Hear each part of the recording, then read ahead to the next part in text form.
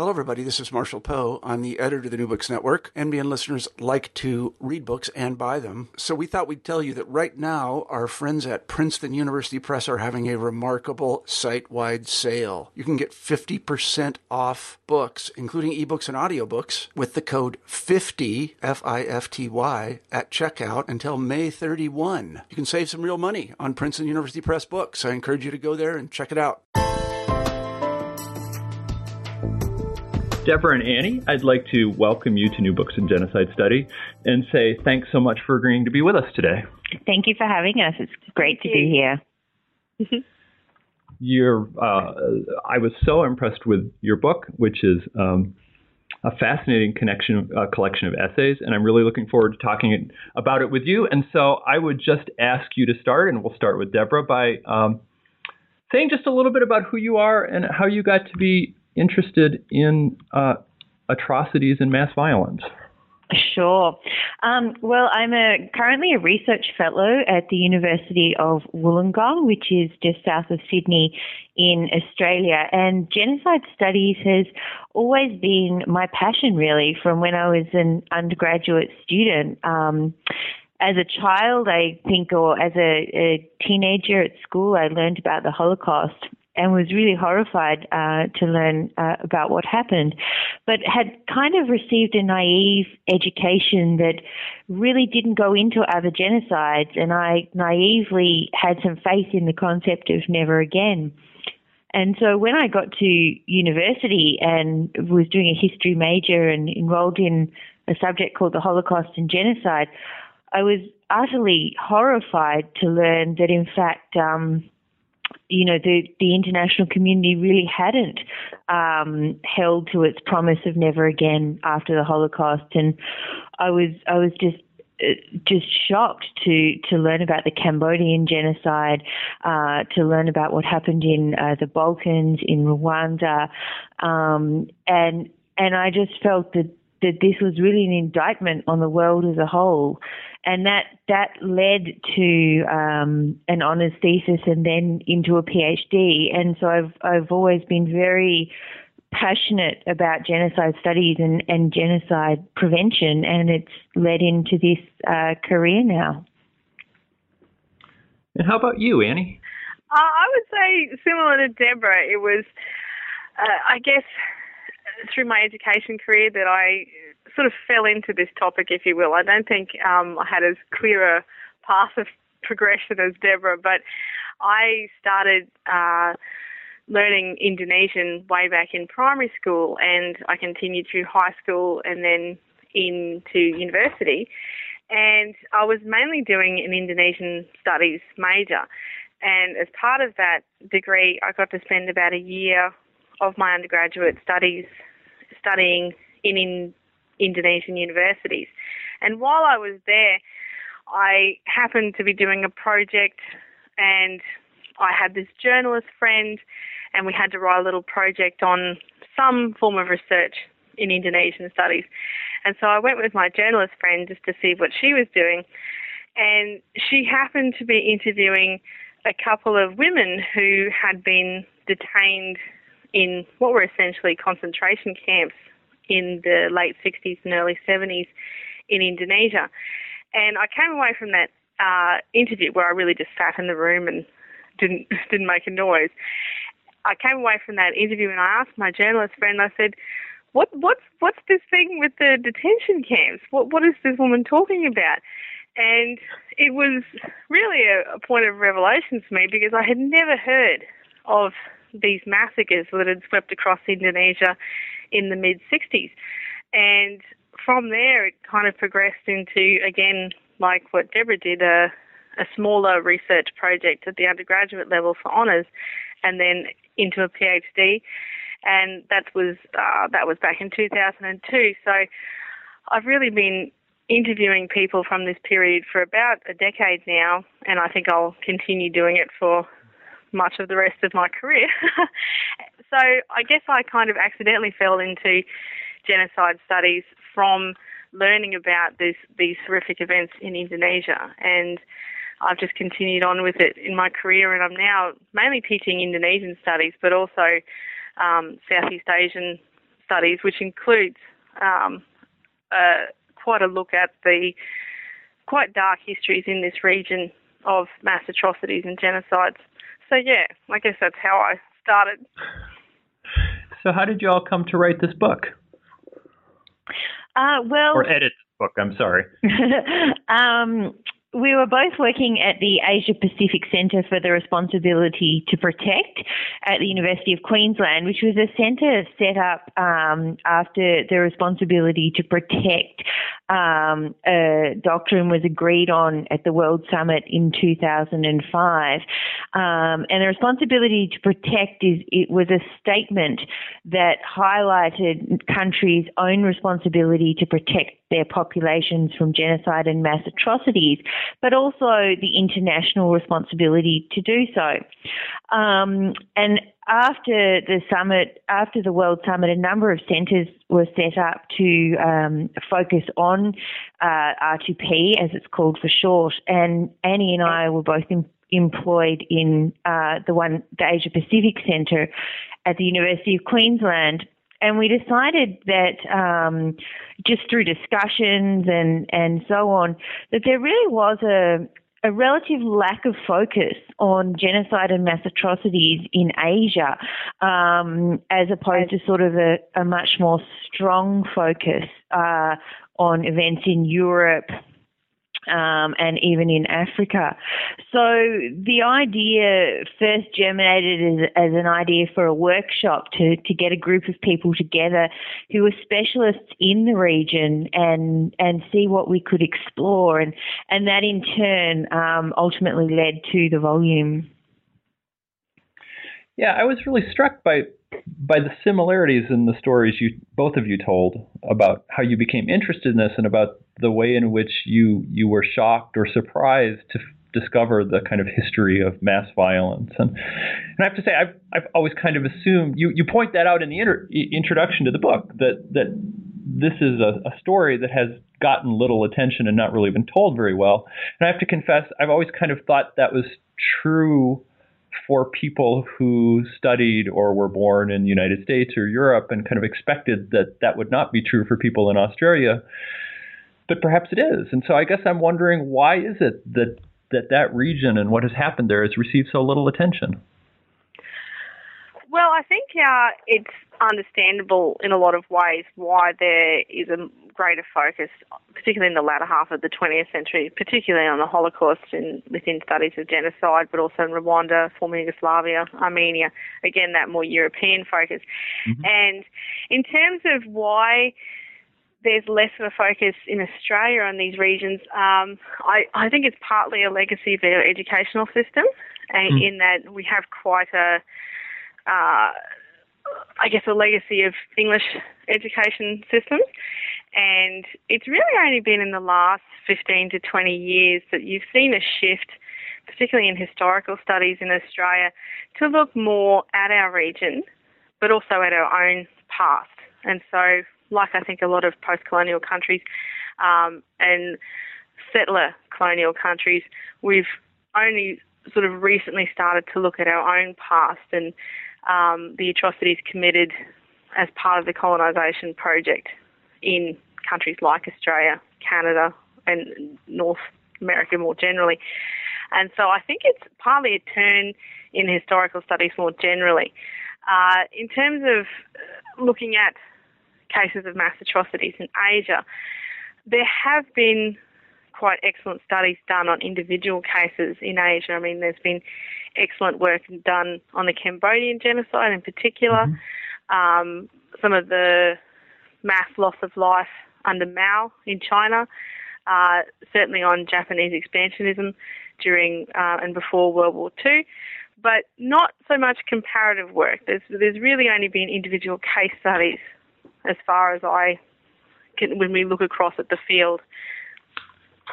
And I guess if I can jump in and add to that, I think Annie will agree with me that Australia's kind of always sat a little bit uncomfortably in terms of knowing its position.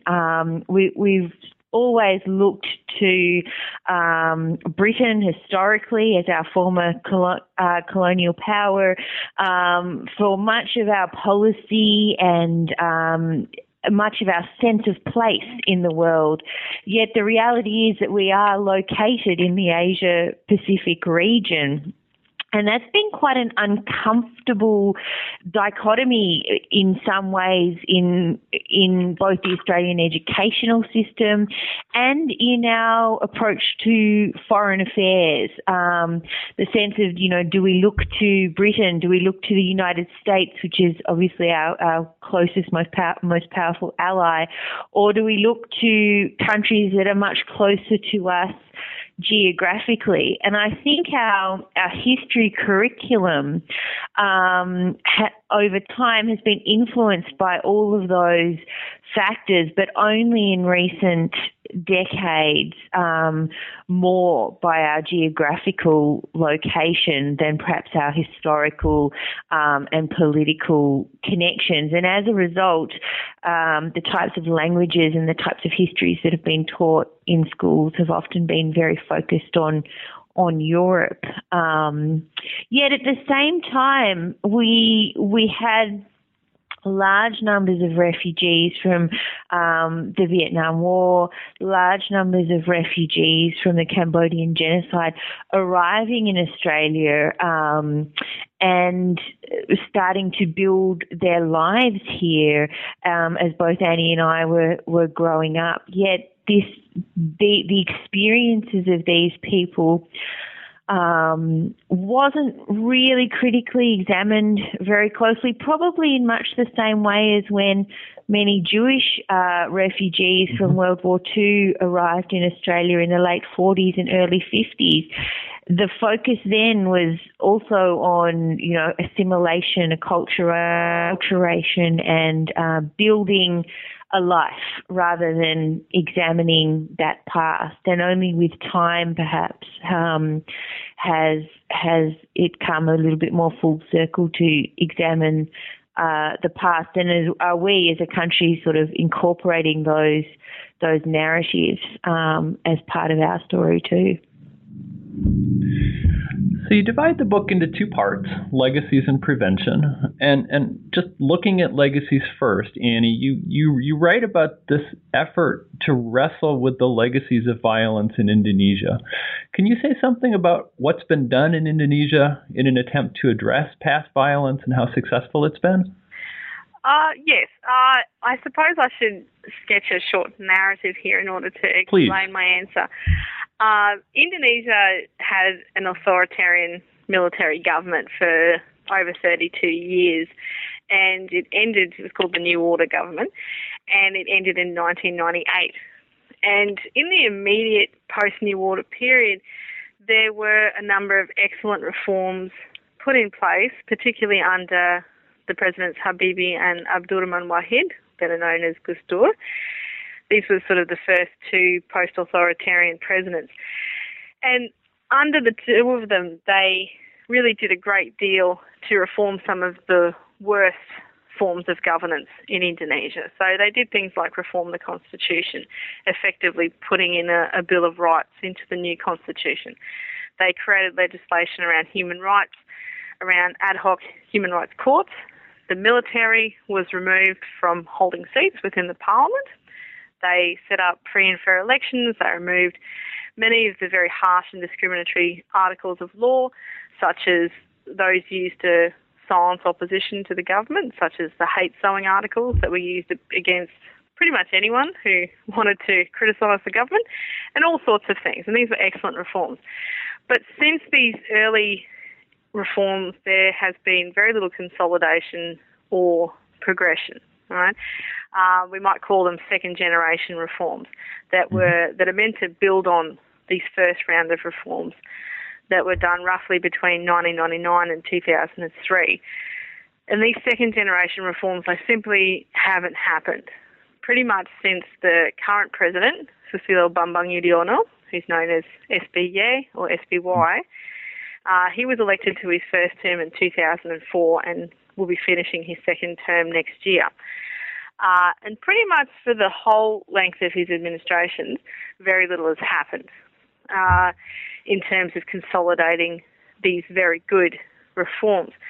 A very obvious example is Law Number 34 from 2004, if I'm not wrong, which was on the Indonesian military, which was supposed to do a number of things, including to divest the military of its vast business holdings by 2009.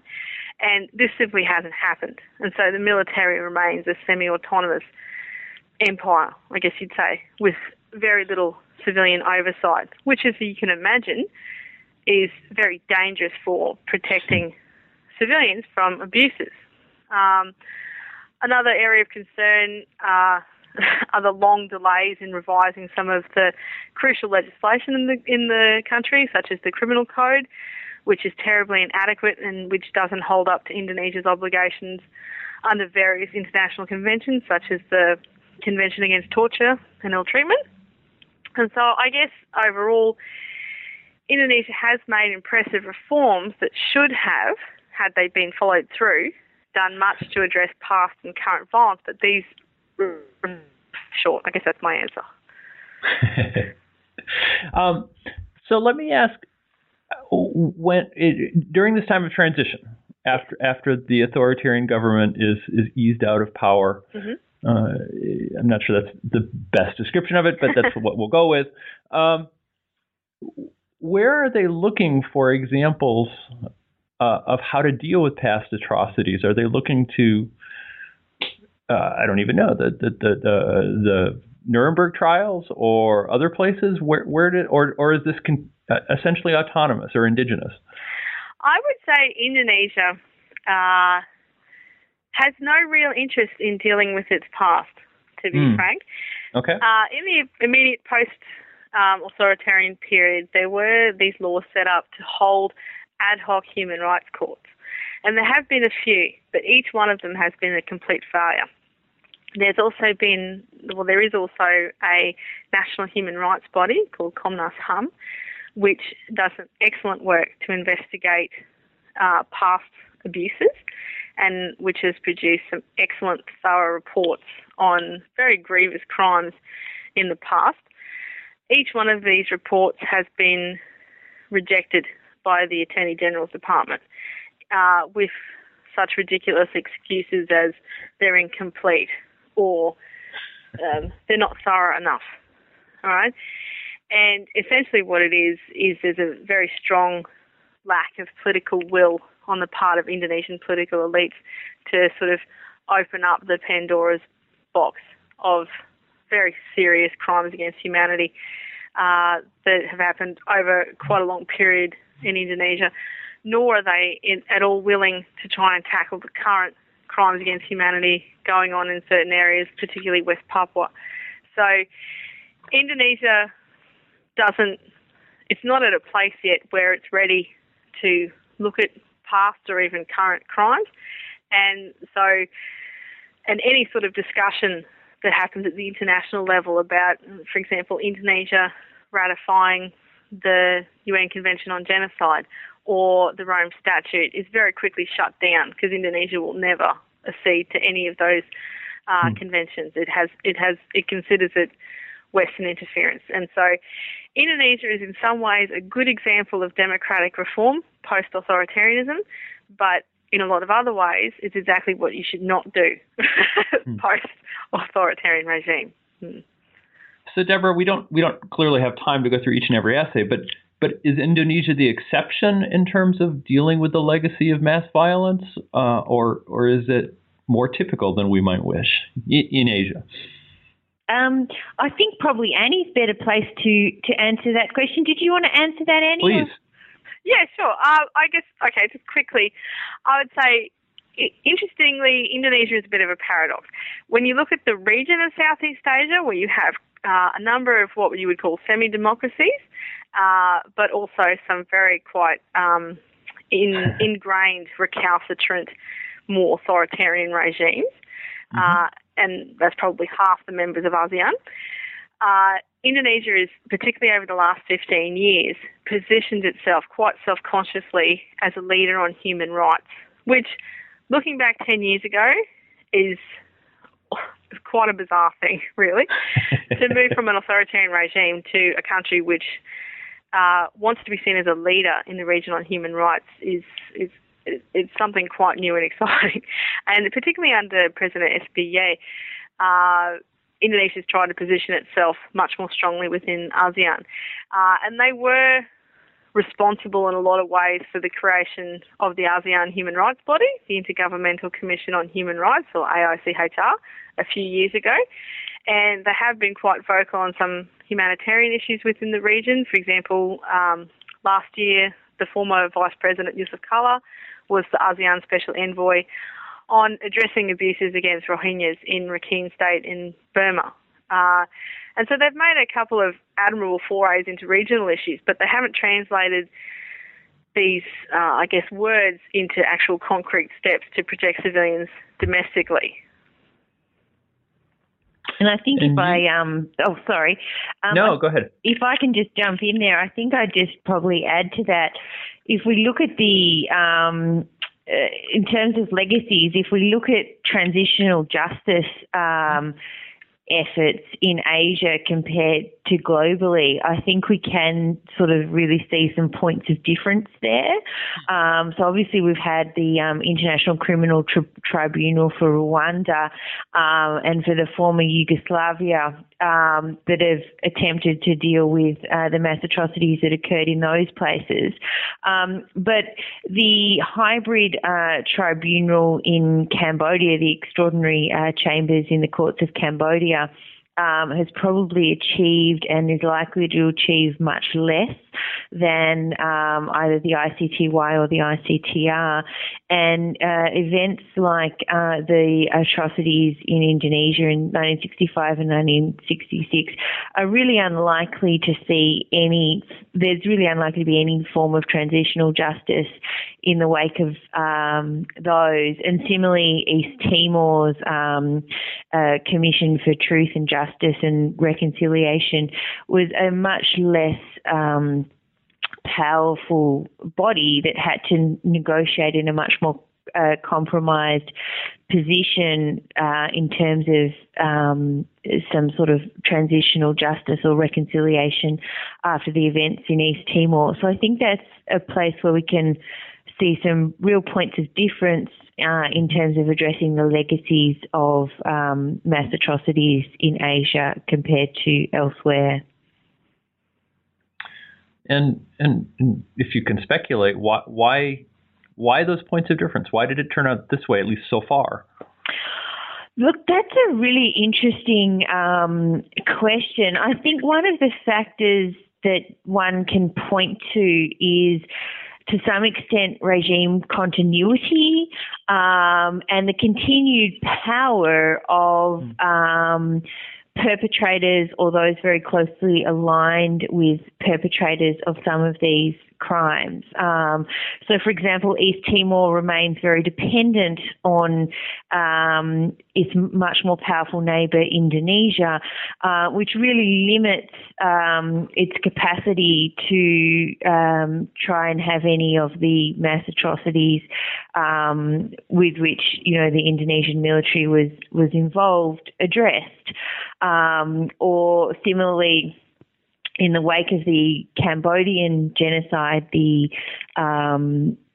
Cold War saw the West continue to support the Khmer Rouge even after it was overthrown and give the Khmer Rouge Cambodia's seat at the United Nations right through until the peace process in the early 90s. And that sort of continuity of involvement of the Khmer Rouge really prevented any sort of steps towards justice for the terrible crimes that they committed. So I guess I'd suggest that kind of continuity of power associated with the perpetrators has been a major contributing factor. Did you want to add anything else there, Annie? I would agree with that. I think the cases that have come up for any sort of transitional justice in Asian contexts are vastly different, and probably more comparable with latent cases in Latin America, where you have a quite considerable passage of time before there's really space or political will to carry out these forms of and mechanisms of transitional justice. And while I believe there's much to be gained from doing comparative studies of different mechanisms of transitional justice, each one has to be contextualised within the political and social atmosphere of it happening. So, and the Asian cases are in so many ways very different from their counterparts in other parts of the world. Mm. Yeah, I was really struck in the essay about East Timor, and I'm sorry to forget the author's name right now, but I was struck by the argument that one of the political leaders in East Timor was making, that I think the phrase was social justice was more important than, I don't know what, transitional justice, or the importance of working on issues like unemployment and poverty was more pressing and more important than the effort to get justice for past crimes. Yeah, that was Heather Castell's article on the CAVR, and in many ways, it's the only approach that you can have for looking at transitional justice in Timor-Leste, which is Timor has had to choose pragmatism over achieving justice for the past because of their proximity to Indonesia and because their future depends on their relationship with its neighbours, first and foremost Indonesia. So whether that's a good enough result for the people of Timor-Leste, I don't think so, but it's certainly the path that has been chosen by its leaders. So one of the things that comes out from these essays, and I guess I'll ask Deborah to answer this first, is the historical unwillingness of the rest of the world to intervene in the incidents of mass violence that occur in Asia. It's in a variety of specific essays, and it forms a backdrop for most of them. Can you say a little bit about why this was? Why the world was so reluctant to intervene? Look, I think there's a global level of reluctance to intervene. Unfortunately, it's very much been the typical response to genocide and mass violence rather than an atypical response. And I think we can point to a number of factors that are probably of global influence, although perhaps some even more so in Asia. And one of them is the principle of sovereignty and the idea of the non-inviolability of sovereignty. So obviously our nation-state system is built on the idea of sovereign rights and non-intervention, and that's taken perhaps even more seriously in Asia than anywhere else in the world, where it's really seen as unacceptable to interfere at any level with the so-called internal affairs of a state, even when those internal affairs may include massive violence against the state's own citizens. And this has really led to a situation of leaders who are perpetrating genocide having really complete sanction to do whatever they wish. On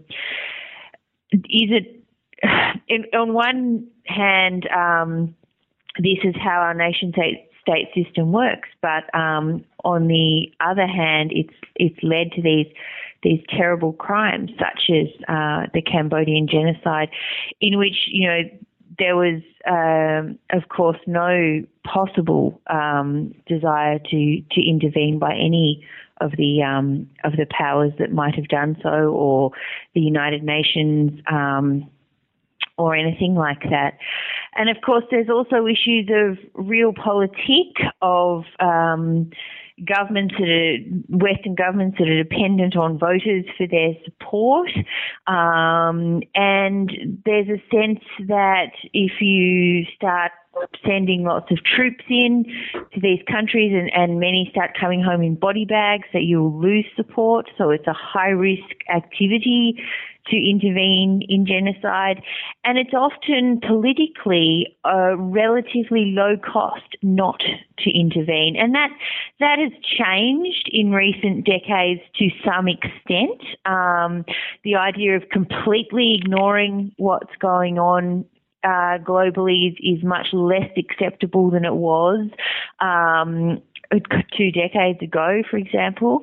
However, there's a sort of a vast distance between that and really effective action to prevent or curb a genocidal situation of mass atrocities. And so what we're more likely to see now is, our statements, efforts to work with the United Nations, sometimes, a very slow deployment of ineffective multilateral forces, such as in Darfur, because they fulfill a mandate of being seen to be taking some sort of action without actually taking effective action. And even something like that is probably much less likely in Asia because of the strong focus in the region on sovereignty.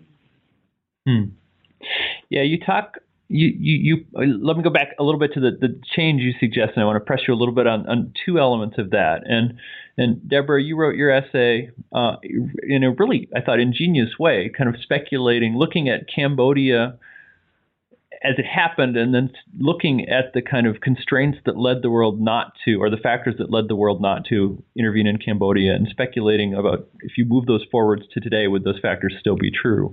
And so one of those changes is, as you suggested earlier, the introduction of the responsibility to protect. And so I'd like you to say something about, and Annie, you can chip in too if you want, about the degree to which the responsibility to protect has changed things, either rhetorically or practically. Sure. Well, there's been a lot of hype around the responsibility to protect, both positive hype and negative hype, I would say. And look, it certainly can be seen as a landmark in terms of having 193 United Nations member states at the World Summit in 2005 all agreeing to this statement that, nations must take primary responsibility for protecting their own populations from genocide and mass atrocities, that the international community has a role to play when nations are manifestly failing to protect their own communities from this kind of violence, and also by acknowledging the need for early warning and the need for a focus on prevention. So it certainly can be regarded as a landmark achievement in that sense. However, at the kind of discussions that have happened at the theoretical and rhetorical level really haven't consistently played out when one actually starts to look at mass atrocities that have occurred since the advent of R2P. So we've had a number of crises since 2005. Obviously, the situation in Darfur was unfolding as R2P was negotiated. Mm-hmm. But also since then, we've had Libya and Syria. And what we've seen is a relatively inconsistent application of this notion of the responsibility to protect, and a much stronger hypothetical rhetoric about the power of R2P than its application to case studies. So what I wanted to do in my chapter was actually to examine in a very applied way whether R2P would be able to overcome some of the critical barriers that are likely to be there if and when the next genocide happens somewhere in Asia or anywhere around the globe. And what I concluded was that while it's able to, really, while both progress more broadly since the Cambodian genocide and greater human rights progress such as R2P are likely to overcome some of the barriers that prevented any international response to the Cambodian genocide. Really, there are a number of critical gaps that still remain, and that if we are serious about genocide prevention as a global community, we need to be thinking about those gaps now rather than in a crisis situation. And Annie, I'll give you the first crack, I guess, at the second change I was noticing in the essays, and that's the development of a large and active, at least on a global level, civil society. And my background's in European history, and European history, and especially talk about civil society emerging toward the end of the Soviet Empire and helping along 1989, and then kind of exploding, especially with the emergence of the internet and Twitter and a variety of social medias. What impact has that had on this issue of prevention of mass atrocities and genocide? I would say certainly within the Southeast Asian region, which is my area of specialty, I would not like to so much comment on parts of North Asia. Sure. But I think really if you look at any action that's happened, it's only happened because of civil society groups in the Southeast Asian region. Collectively, these groups have been responsible for the little progress that we have seen over more recent years. For example, if we talk about the ASEAN bloc, collectively within the Southeast Asian region, there has been some progress. ASEAN, under continuous pressure from these civil society groups of human rights organisations and their like over quite a few years, finally set up the Intergovernmental Commission on Human Rights in 2009 because of this ongoing pressure. And any progress that has been made, it's being pushed by these groups, which often, again in pragmatic terms, need to work with governments in order to achieve this action. There is also, of course, a host of other human rights organisations which work more outside government spheres, again, depending on the country that they're in, because in certain countries in the ASEAN bloc, you can't have non-government approved NGOs. So, there are some very real constraints on how these groups organise within the region. But I would certainly say that any progress we have seen has been due to the tremendous and brave efforts by some extraordinary groups of people in the region, definitely. You talk in your introduction especially about the importance of a regional perspective. And so we've touched on this in a couple areas, but I thought I'd broaden the question out. What can we learn about genocide and the legacy of genocide and mass violence, about preventing mass violence, from looking at Asia? Well, I'll just cut in here and give my opinion. I guess for someone who comes at this from a very strong Southeast Asian / Indonesian, again, it's about drawing fruitful research from when you do the comparative studies. For example, I'll just give you a short list of what I think are some of the more obvious areas for comparative studies in genocide studies from the region. For example, I think there could be a lot more work done on comparing man-made famines as part of genocidal processes, both the collectivisation and forced labour projects under, for example, Mao, Pol Pot, with those under Stalin, as well as in Timor-Leste during the late 1970s and early 1980s under the Indonesian occupation. There, I think, there is an important study to be done there. There's also comparisons that need to be made with Asian studies, Asian context rather, on the steps which lead to genocide, particularly around incitement and mobilisation of populations. For example, looking at various propaganda campaigns which incite large parts of the population to pick up weapons and start attacking their neighbours. Mm-hmm. Just off the top of my head, the propaganda campaigns in the mid-60s in Indonesia against leftists could be quite easily compared with those under Franco in Spain in the late 30s. The incitement propaganda in Rwanda.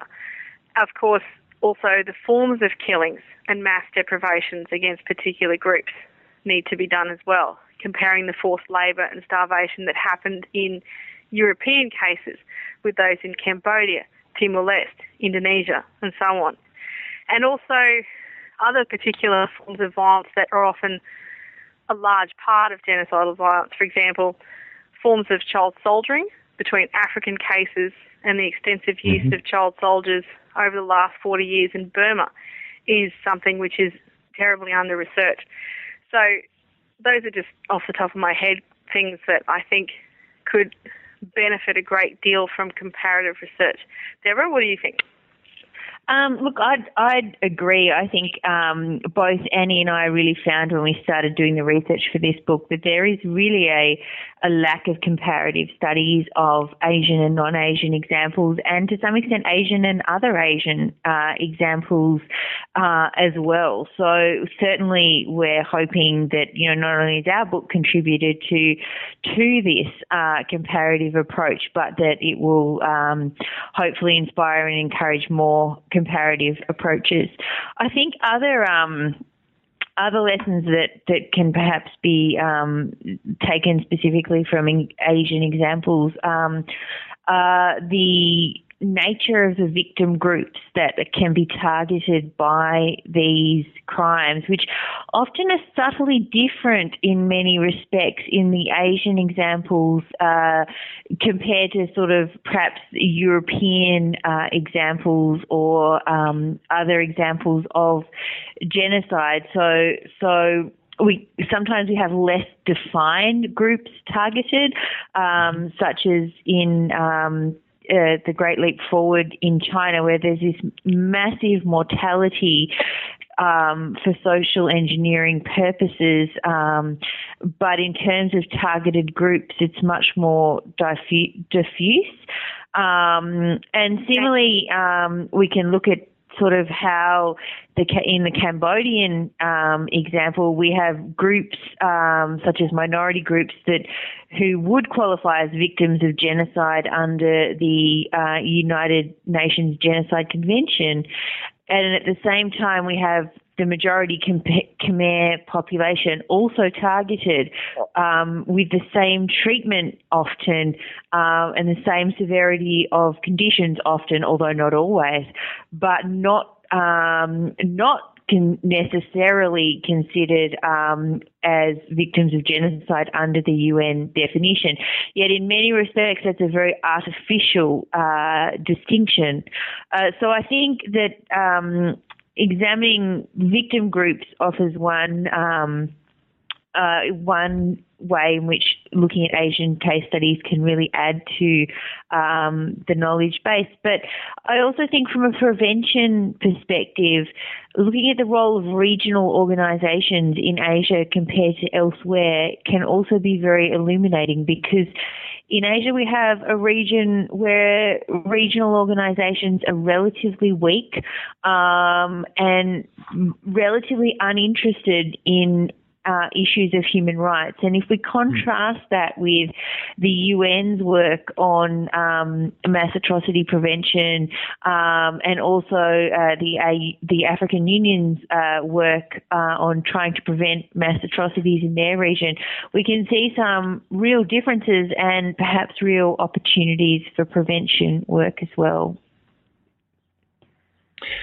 And you talk about prevention. Well, one of the ways you end your book is to point out that regions within Asia are at great, or some regions within Asia are at great risk for mass violence in the future. Can you say a little bit about where and why and what kind of efforts are being made to prevent this?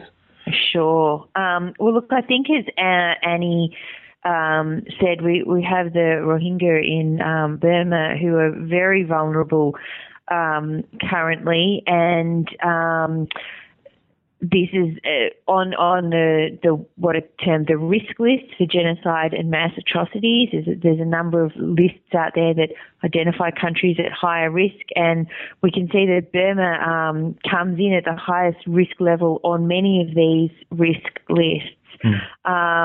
Which just highlights how vulnerable these people are. And we also have the ongoing situation in North Korea, which obviously, has not changed for some time, but nevertheless, there's really no doubt that the terrible suffering going on in North Korea that there's just sort of often remains uncommented on. And we also have, a number of human rights concerns in China, particularly with the Tibetan people.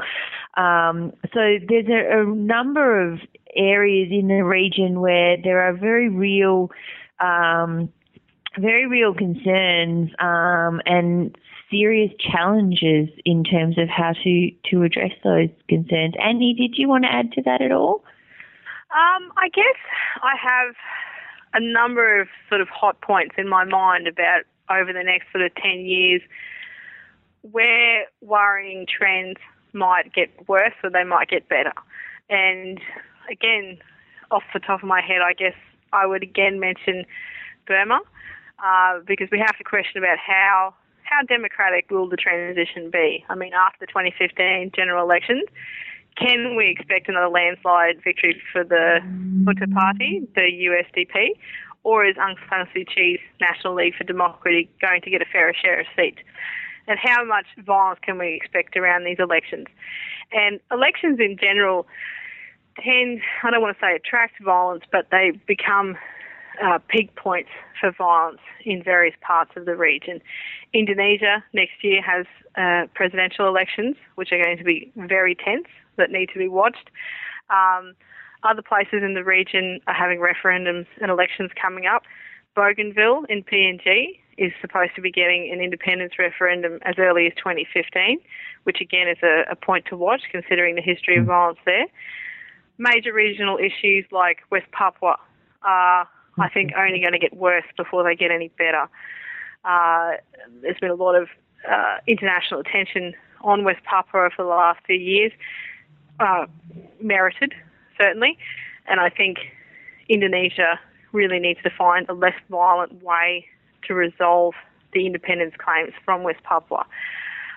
Also in Indonesia, I think a lot of people are watching to see how bad issues around religious intolerance are going to get. There's been increasing numbers of spates of violence, pogroms and so forth, against religious minorities in Indonesia, such as against Shia and Sufi and Ahmadi Muslims, also against Christians. And will these become a wedge issue that will drive more frequent and indeed larger incidents of mass violence? And so these are particular issues, but you have to put them against the very long-standing issues of persecution of certain minority groups within the region as well. For example, against minority groups living in the upper highland regions of mainland Southeast Asia, against, particular groups in parts of northeastern India, which has seen some horrific violence, as Deborah mentioned, in Tibet, Xinjiang, but also other minorities, particularly in southern China. I mean, all of these things have been going on for 50, 60 years. But they still bear monitoring. And I guess, so there's a number of issues that I think we're looking at over the next 10 years at least. You pointed several times to Indonesia. I'm just wondering, to what degree do you think, as I understood your comments, the kind of failure of transitional justice efforts in Indonesia, to what degree is that a contributor to the potentials for future violence? I think it's probably the greatest predictor, actually. I have to say that as much as I appreciate the efforts that have been made in Indonesia and other places to reform their militaries, to professionalise their police and all these sorts of things, until you have some form of reliable accountability for crimes committed by such organisations and institutions, you can't expect any real improvement on the ground in terms of protection for civilians. Indonesia is a classic case. There is very little. And I think if I just add to that, impunity for mass atrocities is well recognised as a contributor to increased cycles of violence and violence of increased intensity. And in fact, if you could sort of Barbara Harp's predictors of mass atrocities, past genocide is well known as a predictor for future genocide, and part of that is this impunity issue. So transitional justice and dealing with the legacies is not just an issue of addressing the past, but also about changing the future. And I think when we first looked at doing this volume, one of the reasons why we chose to look at legacies and prevention is because we really think that they're inherently linked, and that you can't just prevent or change the future of a region without actually addressing these issues of the past. Yet at the same time, if you only regard them as being in the past, you're denying the opportunity to change the future as well. So I guess that's where we see both the legacies part of our volume and the prevention part of our volume as really intertwined, because dealing with these legacies is a crucial component of creating a different future. Well, I think you've done a wonderful job in the book, pointing that out and expanding our knowledge. And I just want to say a brief word of compliment to the publisher who kept the price tolerable compared to many publishers who make it essentially only available to libraries. And it's wonderful that that ordinary people can go out and buy those. I have to say, one of the results of my reading your volume is to make me recognize how little I actually knew about the region. So I'm going to give you a chance to enlighten me. Can you suggest, and our listeners, but mostly me, what one or two books would you suggest for people to read to start learning about this issue in Asia, aside from, of course, yours, which should be the first on the list? Of course. Deborah? Look, I think Ben Kiernan's The Pol Pot Regime is certainly an absolutely essential read. If readers are interested in learning about the genocide in Cambodia, and more broadly Kiernan's Genocide and Resistance in Southeast Asia as well. And I think also one of the books that was just absolutely illuminating for me to read was Mao's Great Famine by Frank Dikötter, which just gives an extraordinarily harrowing and detailed account of the Great Leap Forward in China. So there are a couple of suggestions from me about learning more about specific genocides. Annie, did you want to add to that? Yeah, I mean, Ben Kiernan's been a real trailblazer in this area, I would say. I'd also add to that his 2008 book, which was Blood and Soil, A World History of Genocide and Extermination from Sparta to Darfur, I think is the title, in which he incorporates quite a few Asian case studies, including Japanese military expansion and China under Mao. And in terms of looking at, I guess because my main expertise is on the 1965 killings in Indonesia, I would recommend for that topic Robert Cribb's work. He did an edited volume about 20 years ago now called The Indonesian Killings. But there's a more recent volume too by Douglas Cameron and Catherine McGregor called The Contours of Mass Violence in Indonesia. And together those two volumes offer quite a broad study of these killings. I think that's what I would recommend, yeah. Well, wonderful. Well, thank you so much. I just have one more question for each of you, and that's pretty simple. What are you working on now? And Annie, why don't we start with you? Okay. Well, what I'm working on now grows out of my previous research, mainly on the 1965 massacres. I'm now broadening my analysis to incorporate cases of mass atrocities across the Indonesian archipelago between 1999, which is basically the period water authoritarian regime. And so I just got back last week from a research trip to Timor-Leste to collect information about the Indonesian occupation period, and later I'll be returning to Indonesia a few more times, doing a little bit of work in Aceh and perhaps later in West Papua. And mainly I'm focusing on forms of torture and ill treatment, so physical, mental and sexual forms of severe harm by particularly the Indonesian police and military against civilians. So that's pretty much taking up most of my time now. And Deborah? I'm actually looking at some cases of almost genocide at the moment. So what I'm looking at is cases in which there seemed to be a very high risk of genocide, but then genocide did not eventuate or did not eventuate at the time of crisis in question. And what I'm trying to tease out is the role of inhibitory factors in reducing the risk of genocide in high-risk nations.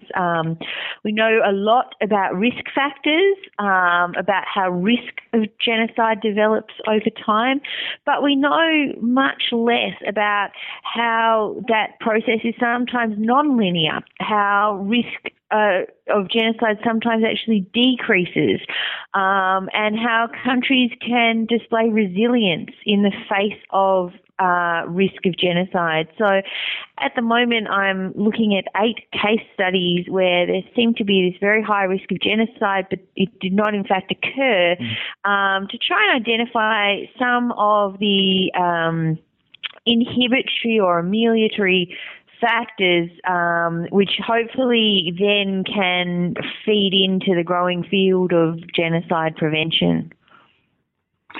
Well, those sound like wonderful projects, and I hope that somewhere down the line after they come out that you all will be willing to come in the program again and chat with me about them. But for now, I want to say thank you so much. It was wonderful, and I really appreciate you coming on. Thank you very much. All right, thanks. Take care. Bye-bye. Bye.